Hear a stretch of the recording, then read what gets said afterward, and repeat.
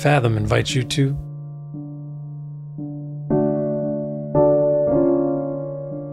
The Confession. Episode 1. Cameron Porter is his name.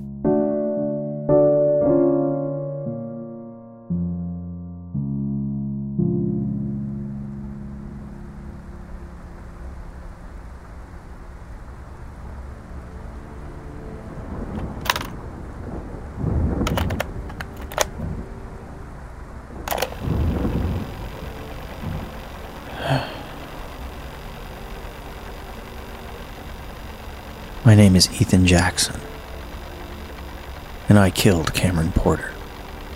Well, not killed like murdered. Not like I planned to murder. But I did not save him.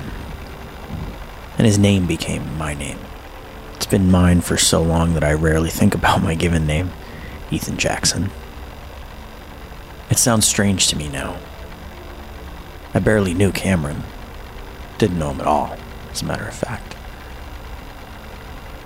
I watched him die, and that was it.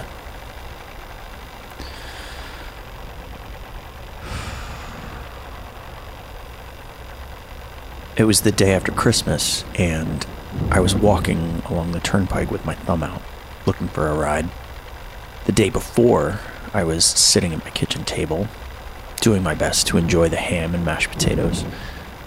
My wife was trying to. Her parents, less so. This was 15 years ago. We had been discussing having a kid to save the marriage and whatnot. It was a sorry proposition and was never going to work. We knew it while we sat across from each other eating Christmas dinner. That night I was taking a bath and I noticed cracks in the lining of the bathroom wall. As long as I live, I will remember those cracks. They needed to be fixed. She had already mentioned them to me. It was only a matter of time. But there was no fixing it. I would never get around to it. That next morning, December 26th, I woke up before dawn. I thought better than to take the car. It wouldn't be fair to her. We only had the one. So I walked down our street through our little suburban neighborhood, past the main street with the small grocery store and the auto shop. You know, people often ridicule life in the suburbs, but I enjoyed it. I did. Parts of it, at least. The quiet, the space. Before long, I was on the turnpike, taking one tired step at a time towards Richmond, Virginia.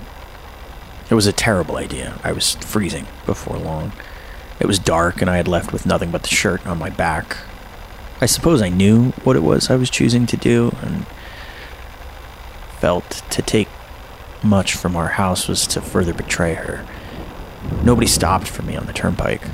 Of course they didn't. So much of it felt like an eternity.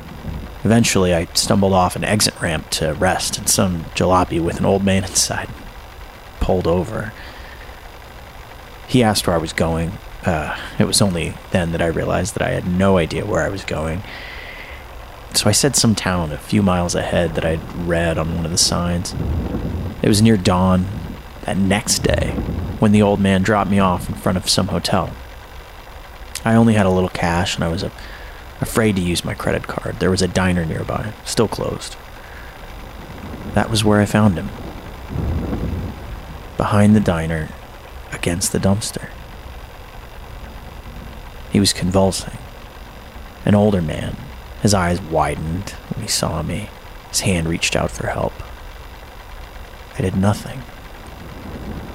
I watched him die. I didn't yell out for help. I just tossed my cell phone away the night before. Jesus, I hate this part. Before long, he stopped moving, and I knew. I knew what had happened, and what I had let happen.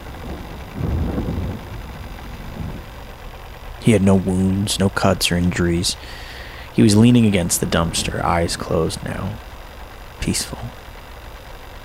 I sat in front of the body for a long while, waiting to be found. Waiting for somebody else to come along. But no one did. As I sat there, a plan occurred to me. An evil thing. As each minute passed, I convinced myself that it was okay. That this had all happened for a reason.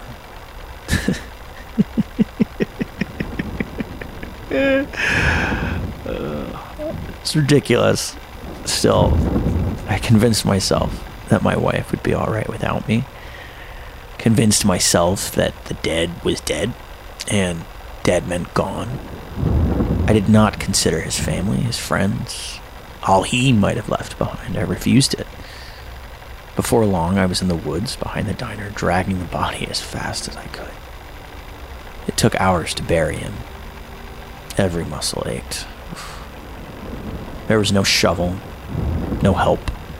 I was sure I'd be found out. Sure someone would find the body by day's end, but it didn't happen. I swapped out my wallet for his, came out the other side of the woods, and kept walking south. There was a photo of a young child, a girl, in his wallet. It gets harder and harder to look at the photo now that everything, well, here it is. The next day, I was Cameron Porter. Ethan Jackson was a body buried in a dense forest behind a diner in Ashland, Virginia. So much in front of me. So much behind.